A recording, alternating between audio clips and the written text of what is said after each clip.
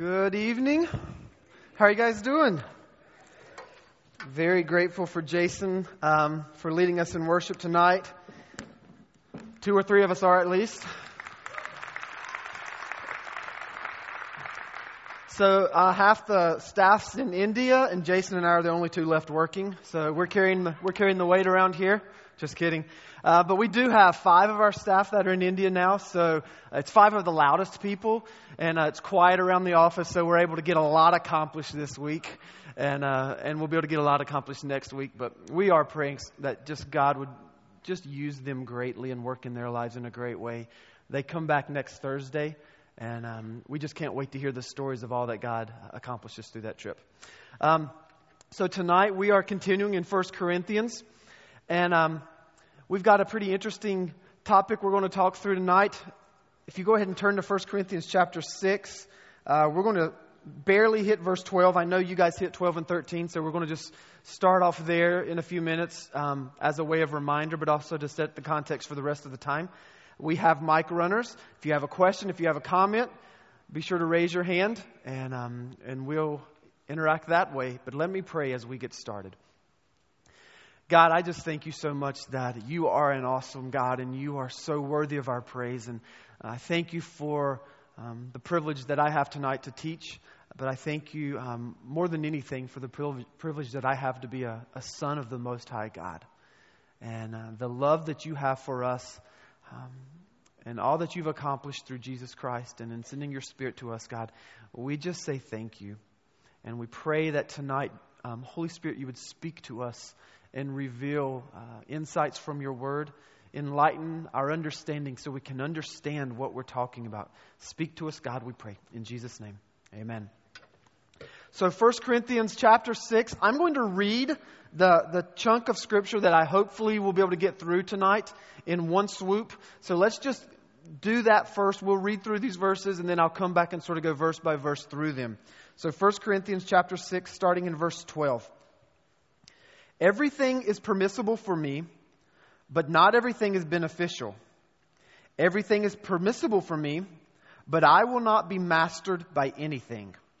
Food for the stomach and the stomach for food, but God will destroy them both. The body is not meant for sexual immorality, but for the Lord, and the Lord for the body. By His power God raised the Lord from the dead, and He will raise us also. Do you not know that your bodies are members of Christ Himself? Shall I then take members of Christ and unite them with a prostitute? Never. Do you not know that he who unites himself with a prostitute is one with her in body? For it is said, the 2 will become one flesh. But he who unites himself with the Lord is one with Him in spirit. Flee from sexual immorality. All other sins a man commits are outside his body. But he who sins sexually sins against his own body. Do you not know that your body is a temple of the Holy Spirit who is in you, whom you have received from God? You are not your own. You were bought at a price. Therefore, honor God with your body. I want you to think back with me to when you were younger. Where did you learn your thoughts on sexuality? You can just shout it out. Television? Friends? Magazines? Maybe some of us, our parents set us down and had a talk. Honestly, I don't even remember. I think I just blocked that out of my memory. It would have been an awkward moment, so it would be a good thing to block. Some of us from sex ed class at school, maybe. We started putting pieces of the puzzle together. I want us to just sort of stop and just examine our own heart, though. To say, our experience and our background is something that we bring to the text, and when we read it tonight, we don't read it absent of all the experience and absent of all of our first interactions and the culture that we were brought up in. And so when we read the text, here's a problem that happens. The people at Corinth had this problem. Their morals and their thoughts on sexuality were formed by the culture that they were raised in, that they lived in, that they experienced life in. So when Paul came to them with some teachings from the Scriptures, the teachings were very, very difficult to accept because they didn't line up with the Corinthians' understanding.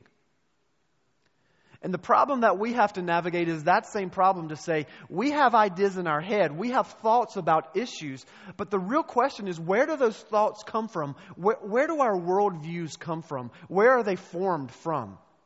And if they're not with a biblical foundation, if they're not with an understanding of God's truth, then we're just making it up as we go along. If we say, I'm not building my beliefs on an authoritative truth, then the reality is everybody has a different opinion in this room, and everybody's opinion is just as valuable. But the truth of Scripture teaches this. There is a such thing as authoritative truth. And so tonight I'll teach like that, and I'll teach like Paul knows what he's talking about, because I sort of think he does. I think God inspired him to understand what he's talking about. And some of the things that maybe some of us wrestle with, I hope we do wrestle tonight, and I hope intellectually we have to think through some things, and I hope we're challenged by even how we view other people and interact with other people. And so that's sort of what we're going to talk about today. Setting the context of this up first. The church in Corinth is full of people living out this way. They're just figuring it out as they go. They're living their lives based off of their culture many times. So you see, as you guys have week after week that have been here, that Paul addresses specific issues in the church.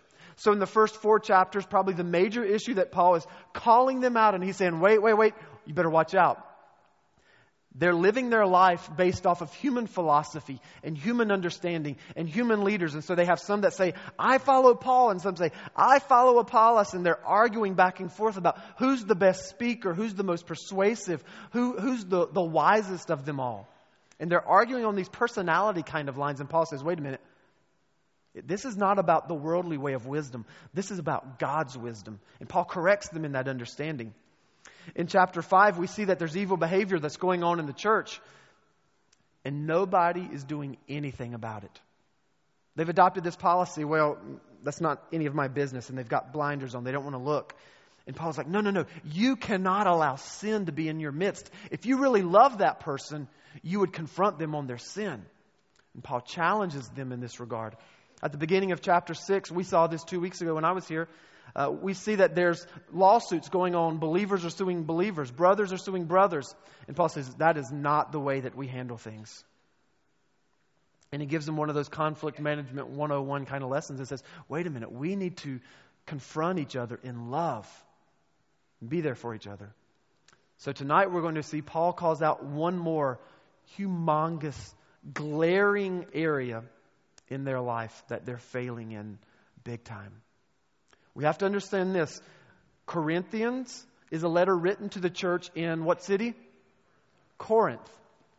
And Corinth was a city that was very well known in that day and age as a very sexually promiscuous city.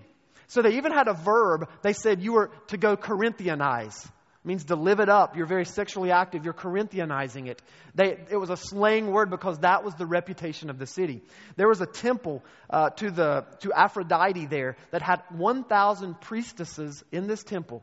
That at night they would come down into the streets and sort of make their ways into home, and you could buy their services. And they sold themselves into prostitution. This was a part of the culture that the Corinthian church was birthed in. Probably not, on some levels, all that different from the culture we find ourselves in now. A society that is saturated with sexuality. I did some really quick stats, and I tried to personalize them the best I can. Now, I give you guys a lot of credit, and I think you guys are probably a little bit above average, but let's just say this was an average, 350 people from our society. Let's just say it's average. You guys are much more above average, but if you were average, 80 men in this room right now would be looking at pornography consistently. If this were an average group, then about 80 of you men would be pretty heavily involved in pornography. 1 out of 3 viewers of pornography on the internet right now are female. So a good number of you ladies would be involved in that too. Adultery would have impacted the marriage, and these stats vary. What I learned about in my quick searches, stats on adultery are hard to come by.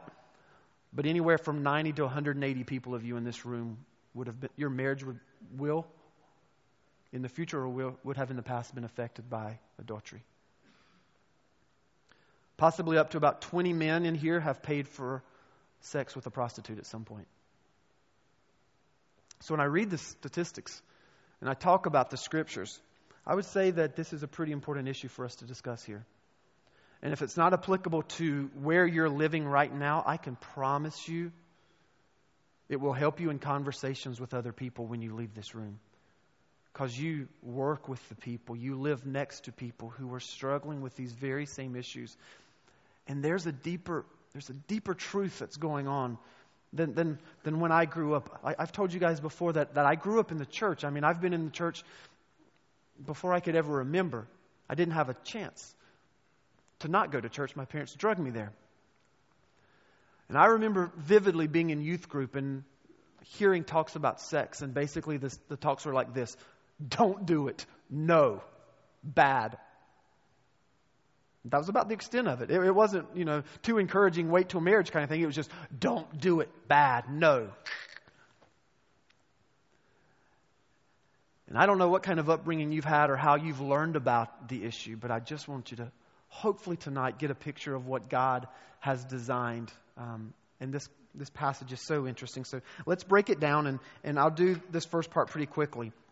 But if you have an NIV Bible like I'm using, look at verse 12. Everything is permissible for me is in parentheses.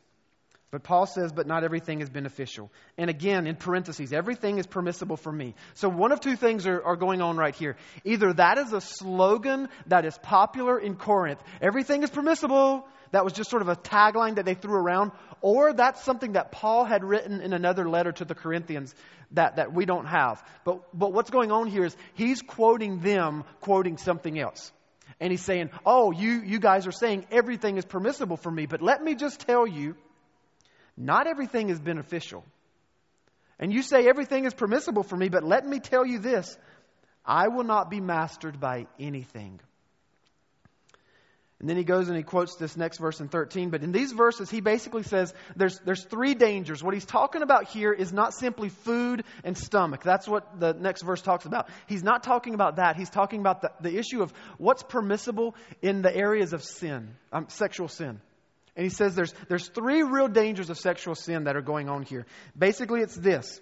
Not everything is beneficial. The three things are this, if you want to write them down real quick.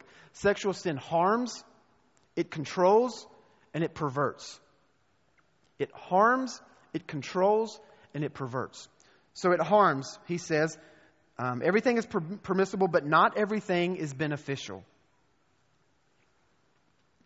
The reality of sin, and especially sexual sin, is this: it may be fun for a season, but it has painful consequences.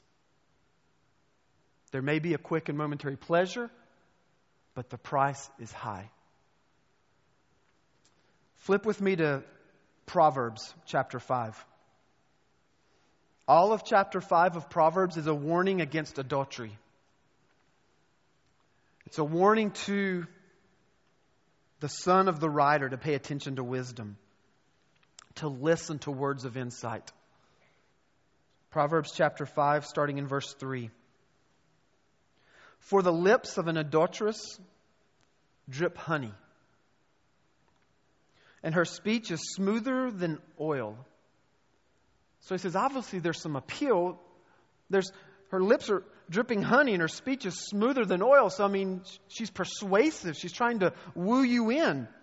Verse 4, but in the end she is bitter as gall, sharp as a double-edged sword. Her feet go down to death. Her steps lead straight to the grave. She gives no thought to the way of life. Her paths are crooked, but she knows it not. She's deceived and she's deceiving. Adultery deceives and it is deceiving. And it ends with very, very, very high price. And so the writer of the Proverbs says, you've got to understand how harmful this is. But here's what I don't want you to misunderstand. I don't want you to read this proverb or hear this in 1 Corinthians and say, well, then sex must be bad in and of itself. And we're going to deal with this a couple different points, but even the writer of Proverbs here in verse 18 says, no. It's an amazing gift from God. Actually, verse 17. Well, there's a lot of verses I could read, but let's start at 18. May your fountain be blessed. And he's talking about the relationship between a man and a wife. May your fountain be blessed. May you rejoice in the wife of your youth. A loving doe and a graceful deer. May her breast satisfy you at always. May you ever be captivated by her love. And the writer of Proverbs is saying, no. This is not a bad thing in and of itself. It's got to be in the right context. In the context of marriage, this is the most beautiful thing a husband and wife can experience between each other. But taken out of that context, it's bitter and sharp as a double-edged sword. Its feet go down to death, straight to the grave. And Paul says, although everything may be permissible, everything is not beneficial because there comes with big consequences. And it harms you. Number 2, Paul says, you have to watch out because it can control you. He says again in verse 12, everything is permissible for me, but I will not be mastered by anything. And this word master means to come under the control or under the power of something. It means to be enslaved to something. And the reality is there is no sin more enslaving than sexual sin. There's a progression of desire that happens, and it's a trap that people get caught in over and over again. It's one of the top 5 most common addictions in America right now, sexual sin. And it has a controlling influence on our life because there's something inside of us that just craves more, if left unchecked. Even at a young age, we can realize this. Remember back with me to when you were young. I know that's hard for some of you. To the very, very, very first time you held hands with a boy or a girl. You remember your first boyfriend, your first girlfriend? Actually, I don't. I remember the second or third, though. You know, the nervousness of just sort of saying, yes. And you're sort of shaking and everything. And then like the next time you get together, you're like, okay, I'm going to go to the next step. Like, yes.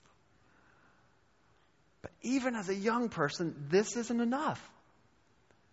And pretty soon it was, can I give you a kiss on the cheek or whatever? And it's innocent at that age, but the progression is there. And let's play that out.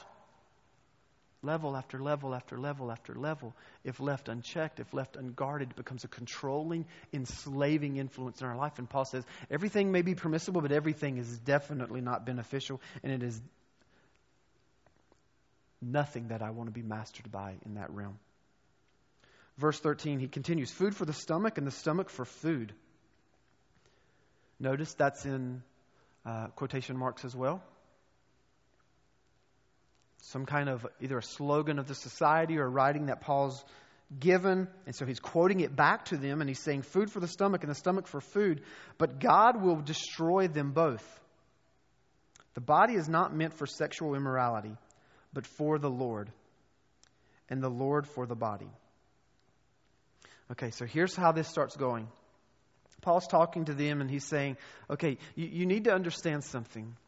This saying that you have, food for the stomach and the stomach for food, they're saying everything's biological. They're saying, it's, if you're hungry, you eat the food for the stomach for food. And they would basically just throw sex in there. The body for sex and sex for the body. And they would just say, it's all biological. If it feels good, do it. What harm is there in that? God gave me desires. I might as well use them. God wouldn't give me a desire that I am not supposed to use, right? He would be mean in doing that. They're like, that's just how it works. And Paul says, wait, you fundamentally don't understand. Food and stomach, those kind of things, they pass away. They're temporal. But he says something very interesting. He said, but the body, look what he says about the body. But the body is not meant for sexual immorality, but for the Lord. And the Lord for the body. So there's something bigger, there's something higher going on here with the body. What do you think he's talking about? I want to give you guys some time to interact. What is he talking about when he says that? It's almost like he switches gears. Not the stomach food conversation, but then he all of a sudden goes to, but God will destroy them both. But the body now, on the other hand, the body is not meant for sexual immorality. It's for the Lord, and the Lord for the body. What do you think he's talking about?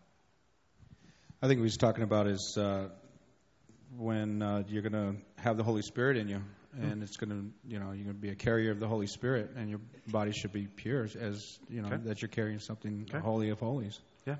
Yep. We will read that a verse about that in just a minute. Anybody else? Yeah. I have down later on in verse 18 when it's talking about body. I don't know if it's the Greek or Hebrew word for body is sarx.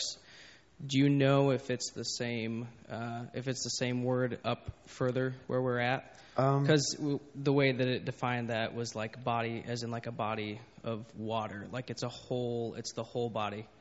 Okay. You know what I'm like? Because we hear body in the Bible, and it's like the body passes away, and it's the spirit that sustains. Sure. And I didn't know if there was a. I don't know that. Typically, sarx is translated flesh, and soma is body usually. So I don't. Oh yeah. Okay. That's what I. Okay. Do you know if it's different up there?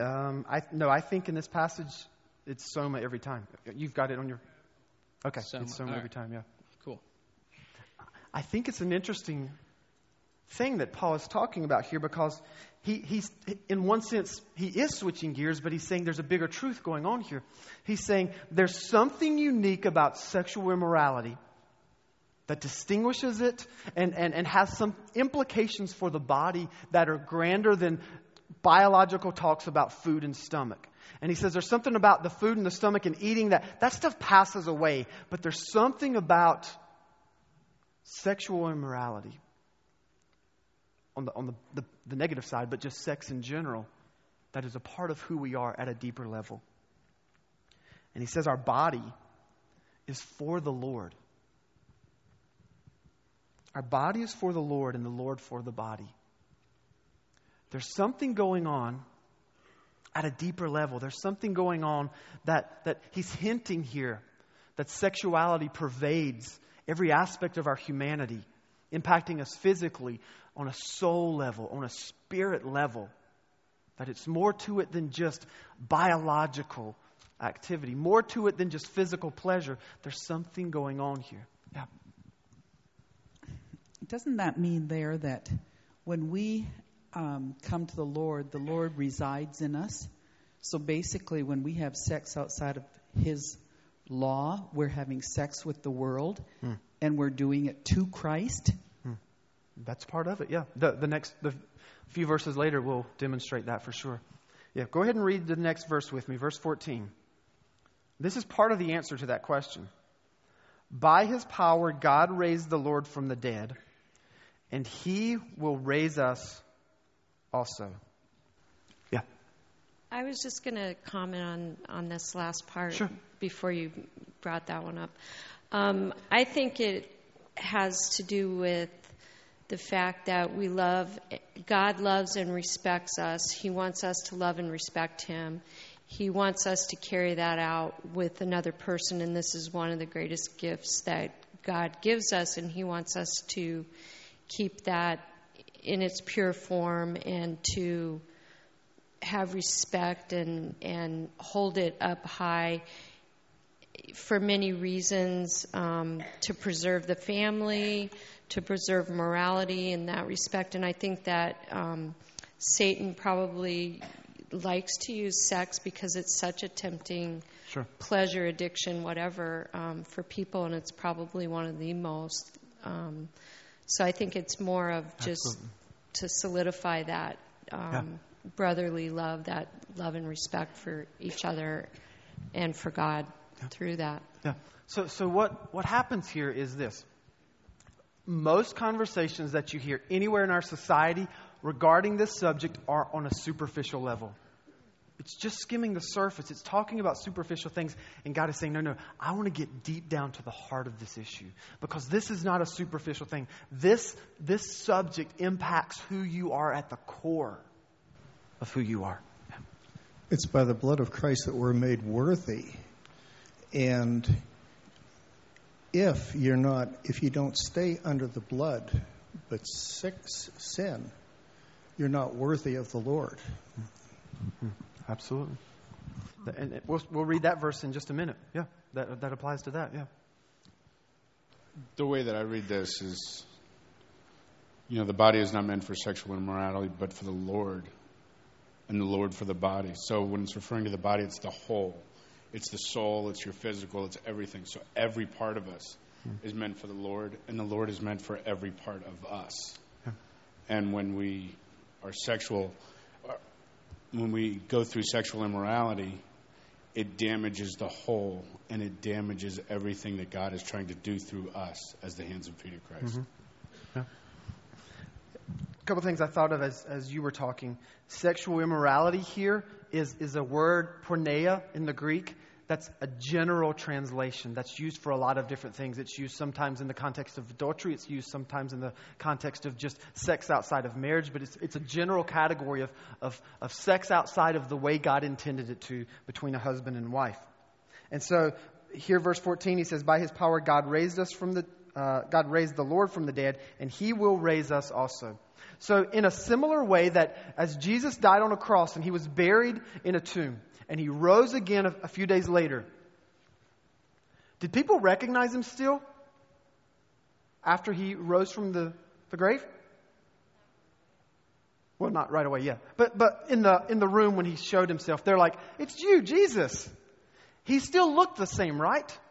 He still had a body that consumed food. He had a resurrected body. He had a new body, but it was still Him. It was still, there was continuity there. In a similar way, the Bible tells us that God will raise up our bodies as well. In that day of rapture, that there's the dead who are in the graves, they're going to come out of the grave. Us who are walking the earth, we're going to go. And there's something about a resurrected body, a glorified body. There's something that's going on theologically throughout the Bible that talks about the body being made in the image of God. And that we're to possess ourselves in holiness and sanctification, not abusing the body that God has given us. And Paul is here building a case that it builds on itself, and it builds on itself, and it builds on itself. And it starts by sort of saying, hey, yeah, we may say everything's permissible, but things aren't necessarily beneficial, and we're not going to be controlled by the wrong things. And he's building a case, and he just keeps getting a little bit bigger into this case. So now verse 15. In the passage we're reading tonight, this is one of 3 times that Paul will ask this question. Do you not know?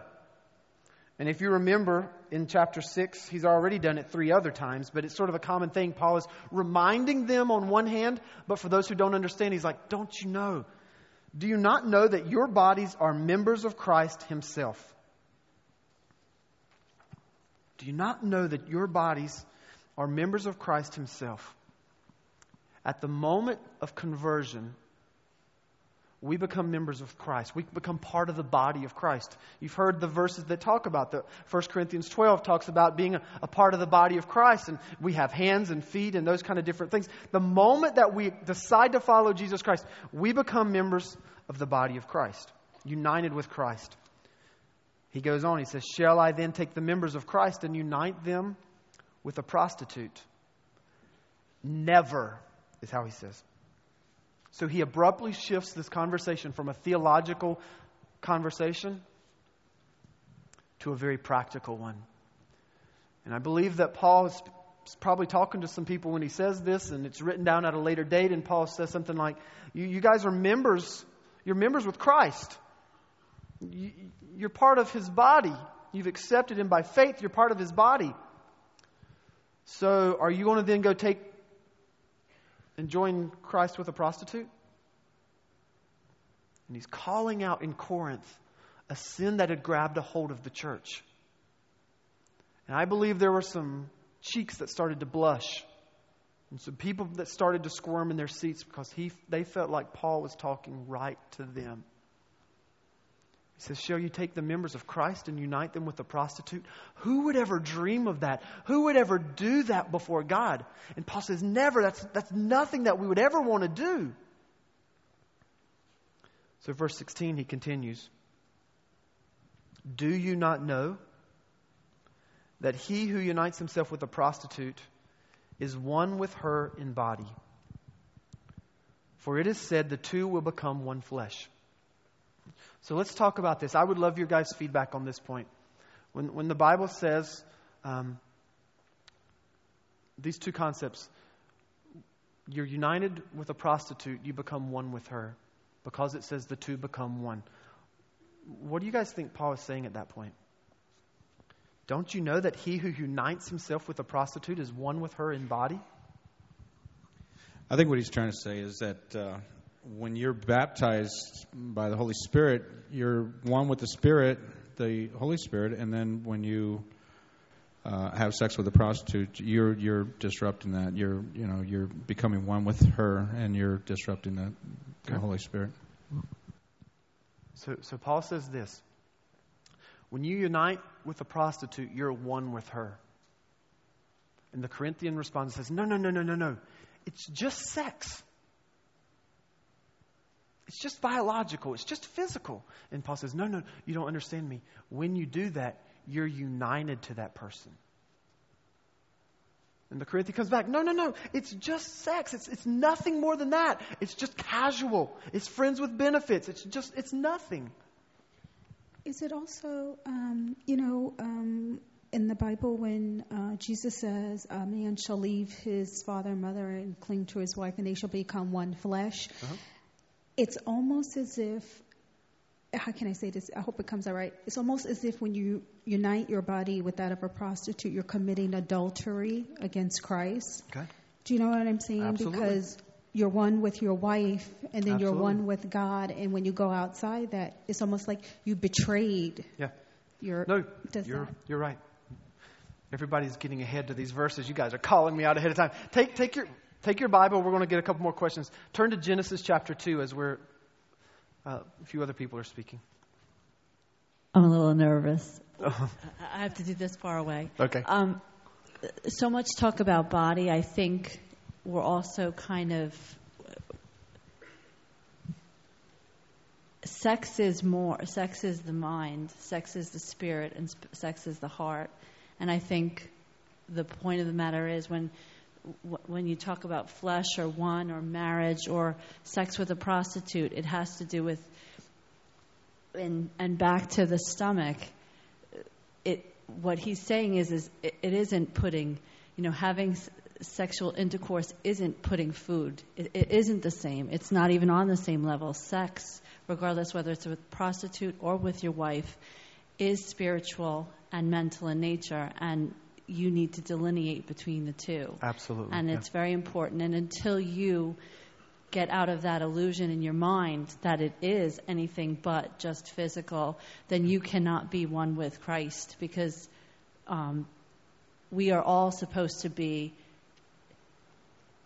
Him first anyway. He should be first. And I think that by having sex with a prostitute and creating that illusion, we are putting Him to the side and taking our stomach or our physical need before Him. Yeah, absolutely. So in that passage that says, he who unites himself with a prostitute, that word unite literally means to glue together. And so you're right. He's exactly saying it's not just physical, it's emotional, it's mental, it's spiritual, it's on a soul level. There's a union that goes on in the deepest sense of communion human beings can have. And it's not just sex. It's not just biological. Yeah. I guess you kind of said what I was going to say. Because marriage is everything. Marriage, when you marry someone, you give yourself to that person, your whole, your body, soul, mind, everything and anything. And when you come to the Lord, the Lord describes us as His bride. We are in a marriage. So when you do something outside of the marriage as of, sexual immorality, it's a sin. So you're bringing that, you break that veil that you have with the Lord, that sacredness, you break it. Right. And anytime you bring a third party into your marriage, or anytime you bring that third issue into you've broken that sacredness that you have, whether it be sexual immorality or anything else. But that seems to be the greatest that just tears everything, the control that it has. Absolutely. Yeah. Genesis chapter 2. So at this point, God has created, there's been 7 days of creation. God has created Adam. In verse 18, God looks at Adam and says, "It is not good for the man to be alone. I will make a helper suitable for him." So he does that. In verse 23, the man sees the woman.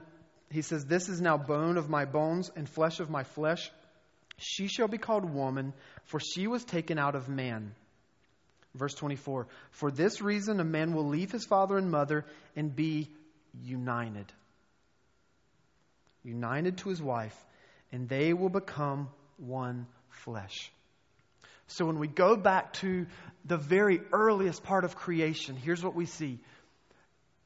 God comes up with this idea.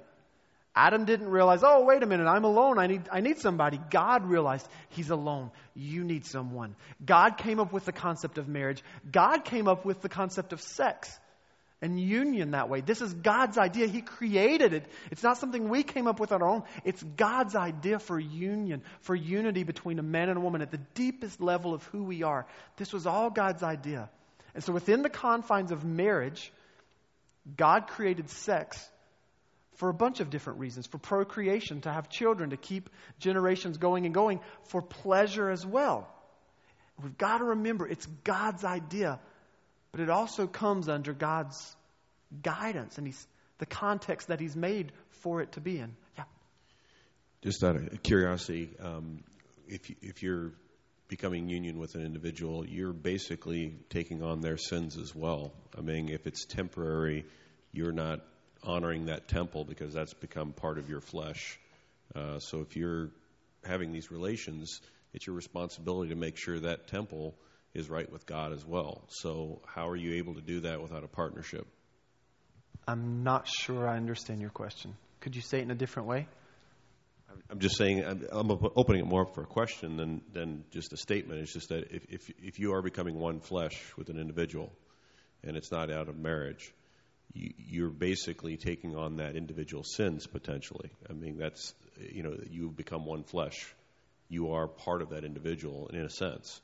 How are you supposed to manage that process? Because in a partnership, you are helping each other to have a more personal relationship with Christ. I'm just more of an open-ended question is like, how can you fulfill that obligation if that's the case? If that individual is now part of your flesh and you cannot dictate anything about what their relationship with Christ is. You can't. It's not how God designed it. So you can try and you can work at it, but if you're not, if you're participating in sex and you're not within that marriage covenant, that the way that God created it, the way that God ordained it, it's going to bring consequences. And you can try all you want to make it work out. And some people can, on some level, I guess, quote unquote, make it work. But what Paul is saying here is, and what we just read in Genesis, is God is saying, I've created this and I've made this and this is how it flourishes. And this is how you become united. And this is how you become one flesh. And this is how you maintain the intimacy that God has designed. And anytime you take it out of that context, you absolutely pervert God's design. And you're never able to be who God has fully created you to be. And that other person is never able to be who God has created them to be. We'll see a little bit of that in just a few minutes. All of you guys are getting ahead of us. It's like you've got my cheat sheets. But that's exactly the point that I think Paul is trying to say is Corinthians say it's just sex, but you don't understand. It's controlling you and it's perverting you at all these different levels. And Paul just keeps coming back. And I think that's why here he even references way back to creation. This was God's idea, that the two will become one flesh. And that Christianity, it teaches, look, not sex is bad, not sex is something to be avoided, but that in the proper context and in the proper way, it's the most amazing thing that God gives a husband and a wife between each other. But outside of that, there's problems. There's problems. Now, I'm not saying it's always bad, but I'm saying you will never be all that God intended you to be outside of that. There's a quote from C.S. Lewis in Screwtape Letters. I think this is an amazing quote. I've never heard it before until this week. Every time a man and a woman enter into a sexual relationship, a spiritual bond is established between them which must be eternally enjoyed or eternally endured. Every time a man and woman unite, there's a union, there's something that takes place that, if done in the context of marriage as God designs, could be eternally enjoyed. But if not, and it's outside of the context, must be eternally endured. It's a consequence of sin. And we all know that. And some of us know that just on a very raw level, that sexual sin has consequences. And I want you to hear, I want to be clear at this point to say, there is grace and there is forgiveness, and I pray that you won't receive an ounce of condemnation from this, because Paul is not trying to heap condemnation, nor am I. We're trying to encourage everyone. Paul's trying to encourage, I'm trying to encourage all of us to constantly turn back to Christ, to give Him, and if we failed in some of these areas, to repent, to turn away from those sins and back to God. But the reality is, consequences are inescapable. And C.S. Lewis is right. There's baggage that comes from those mistakes made outside of marriage. But within marriage, there's such enjoyment. So let's keep going. Verse 17. But he who unites himself with the Lord is one with Him in spirit. If you are not united by faith in Jesus Christ, you are one with Him through the Holy Spirit. The Bible teaches us, upon our acceptance of Jesus Christ as our Lord and Savior, the Holy Spirit comes to live inside of us. So now Paul switches gears a little bit again, and he addresses what we should do in order to be righteous. If you want to be a holy person in this area, if you want to be able to live sexually pure, and the wise and the most godly thing that you can do when you're facing temptation, what would that be? The wisest thing that you could do, the most holy thing that you could do? Run. Run. You're like, well, that just doesn't seem very holy. Oh, yes, it is. Oh, yes, it is. Look what he says, very simply. Verse 18, flee from sexual immorality. Let's just stop there. That's what Paul says. If you're in a position of temptation, I'm sorry, I'm messing up my words. I'm so excited. The most righteous thing you can do is run. Get away. Don't fight the temptation by trying to hang in there and be strong or wrestle it. Run away. Get away. Escape. That's biblical. That's a command. That's an imperative in the Greek. Flee immorality, to get away from it. Don't try to fight. Don't put yourself in situations where you have to wrestle. If you're watching TV and there's something you shouldn't be watching, turn it off. If you're at a movie and there's something that's bringing temptations, get up and walk out. If you're on a date and you start struggling with that, in the date, go home. There's no use putting yourself in the situation where you can fall. Avoid it. Flee it. If you're on your computer and you're about to go there, shut it off. Get away. Flee the immorality. But look how he explains this. He takes it to a deeper level again. All other sins, this is the middle of 18, all other sins a man commits are outside of his body. But he who sins sexually sins against his own body. So this passage teaches us that sexual sin is unique in its character. The devastating effects, the consequences are unique. It's not necessarily saying there's a hierarchy here. He's not saying that right here. He's just saying the consequences are unique. We all know alcohol can have devastating effects on a person's body. We all know gluttony comes with potential risks. Drug abuse can bring great harm to your body, but Paul says, he who sins sexually, there's this unique element that you sin against your own body. The devastation from these sins, these sexual sins, it may or it may not appear on the outside. Could be like a cancer that's growing inside of you. It's Not visible to the eye, but inside. It's controlling you. And he says it's because this is a sin that involves spiritual union between two people. Union between, you could say it another way, between two spiritual beings as humans. And so he sort of explains this on another level. Look at verse 19.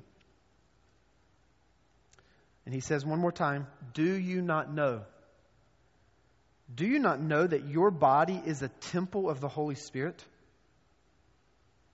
Do you not know that your body is a temple of the Holy Spirit? Do you just understand that truth and what that means? Your body, if you're here today and you are a follower of Christ, your body is a temple of the Holy Spirit. I mean, if you just trace that back and you remembered way back in the Old Testament when they're wandering around in the wilderness and they have this little tent that they set up, and in that tent, God dwelt in that tent, and they sort of moved it around, and then it became an ark, and then it became a temple that they built, and then Jesus became the one who was God revealed among us. The Bible tells us He's there and He tabernacled among us. But now it says when Jesus ascended to heaven, He sent His Holy Spirit, and the Holy Spirit now lives inside of us. That's amazing. Your body is a temple of the Holy Spirit who is in you, whom you have received from God. You are not your own. You were bought at a price. He says God lives inside of you. The living God lives inside of you and me. We're the sacred shrine, the place the Holy One dwells. And the Holy Spirit is given to every one of us as a gift from God when we believe. And the Holy Spirit is our resource, our God-given resource to fight temptation, to flee when we have to get out of there, to battle against temptation. And he says we have the capacity to be intimately related to the greatness and glory of God, to have God inside of us. And here's the problem. Sexual sin offers our temple, our bodies, our soul, our spirit, as well as the Holy Spirit living inside of us, offers it to another person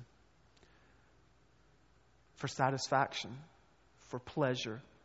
We're selling out. And that becomes a grave form of idolatry, of seeking worth in something else besides Christ by bringing Him into it. And so he says, your body is a temple of the Holy Spirit. And then he says this very interesting line, you are not your own. That doesn't really go well in our society. I don't know how you receive that, but in our society, there's all kinds of different ways people are saying, I'm in control of myself. I can make choices about myself. I am my own person. But God says, wait a minute. Through Paul, he says, if you're following Christ and if you have the Holy Spirit living inside of you, you're not your own. You were bought with a price. You were bought with a price. The price of Jesus Christ on a cross, His blood shed for you. You were bought with a price. We're God's property. We can't claim our rights to live any way that we wish. We must follow Him. But here's what I think is interesting. And here's what I love what Paul's doing here. Paul is not saying you need to be aware of sexual immorality because do you know the side effects? I mean, that's how sex education did in middle school. You know the side effects? You could get pregnant. You could get an STD. You could get AIDS. You could ruin your life and list all these negative consequences. Paul says, wait a minute. You shouldn't do sexual immorality. You shouldn't commit that because I want you to remember the gospel of Jesus Christ. And he appeals to our identity. He appeals to whose we are, not just who we are. And he says, you are bought with a price. So remember whose you are. Remember you are God's creation, but you're also God's son. You're God's daughter. And even more than that, you've got God living inside of you. You're the temple of the Holy Spirit. Remember who you are and don't give into that stuff. Don't settle. Don't put your guard down. Don't say, okay, just for a moment, I'll give in to temptation. Don't do that because you are God's son. You are God's daughter. You have the Holy Spirit living inside of you as the temple of God. So Paul reminds us of the price that was paid and the love that God has for us. And he says, remind yourself whose you are. You are created in the image of God. You are created to be indwelt by God. And then he ends with this last little phrase in the end of verse 20. He says, therefore, honor God with your body. Therefore, honor God with your body. You guys talk back to me for a minute. What does that mean? How do we honor God? How do we glorify God with our body? By working out and staying physically in shape. Okay. So there's an element of where Paul talks about there's a benefit of taking care of the body that God has given us. We don't just waste what God has given us. We have a responsibility. I think it's kind of like a child coming up to their parents and, you dress yourself and you're like, oh, Dad, do I look good? Do I look good? And he's like, yeah, you look good. But if he goes out and he buys you something awesome and you jump in the mud and that's going to hurt him and you go up to him and say, hey, do I still look good to you? Of course, as a father, he's going to be like, yeah, I can see behind the mud, but the mud's kind of messing you up right now. So I think that's kind of, you honor God with your body and your soul, your strength, your heart, your mind, no matter what you've done to get muddy, because he'll make you clean. But it's just kind of watching yourself around the mud piles, I guess, if that makes sense. That's a good point, because here's the problem that happened in Corinth. If you would have left off that last part, the people at Corinth were saying, but guess what? God loves me, so I can go do as I please. God's going to forgive me, so I'm just going to take advantage of His grace and take advantage of His love and take advantage of all that He's offered me. And Paul says, if that's the way you're approaching Him, you don't really understand Him. You don't really understand that you were bought at a price, that a price was paid for you. And it's not cheap grace, it was costly grace. It cost Jesus His life on a cross. And so it's not a license to sin, but it's grace that in the middle of our times where we do fail, He will forgive us. Yeah. By not moving in with a girlfriend. Yeah. Yeah.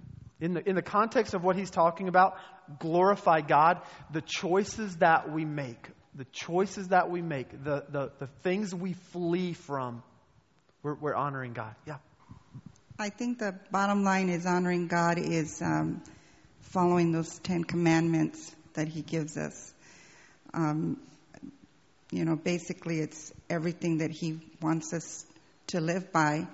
And I think if we focus on that, we'd be honoring God. So here's what's happening in the Corinthian church. You've got some people that are legalists. And they say, give me point after point after point after point after point, and I'll follow that. They just want rigid legalism. Do this, do this, do this, do this. And then there's way over here on the other side, the people who say what I just was talking about. Oh, grace, we can go and do whatever we want to do. Because God loves us and God's going to forgive us. And Paul says, wait a minute. If you're way over here, you don't understand the price that was paid, like I just shared. But then he says, if you're way over here and all you want to do this, do this, do this, do this list, you don't understand it's about a relationship. And it's about knowing intimately. That's why the same exact language that's used for a husband and wife being one and being united, it's the same language that's used for us and God being united. To know God intimately, to be with Him.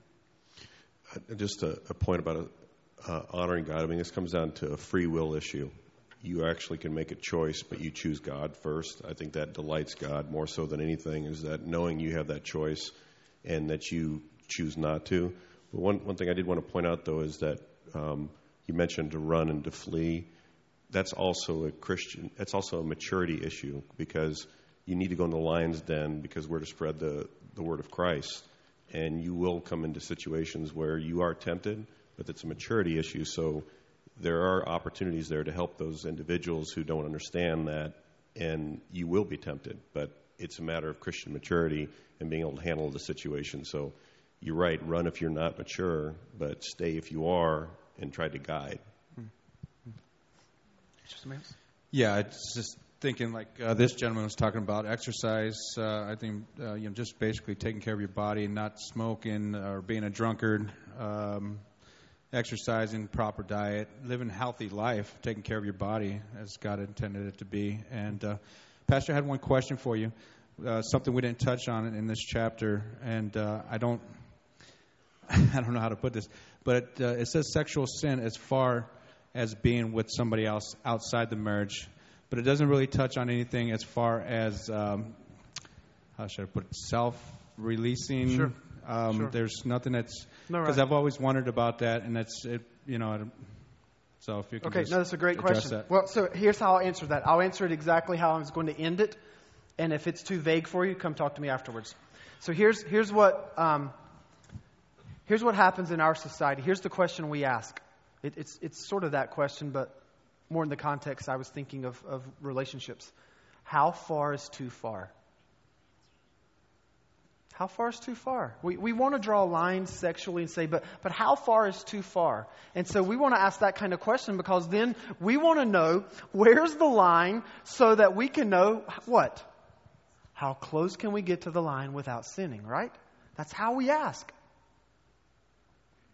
But when Paul says, therefore, honor God with your body, I think he's saying the line in the sand is the absolute wrong question to be asking. We shouldn't be asking how far is too far. We should be asking, does this glorify God? Because we're told, whatever we do in word or deed, do all to the glory of God.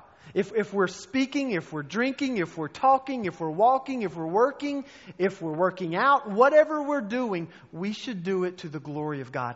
That's the question that we've got to ask ourselves in every area of our life. Am I glorifying God right now? Am I honoring God? Not what's that line that I can toe up against?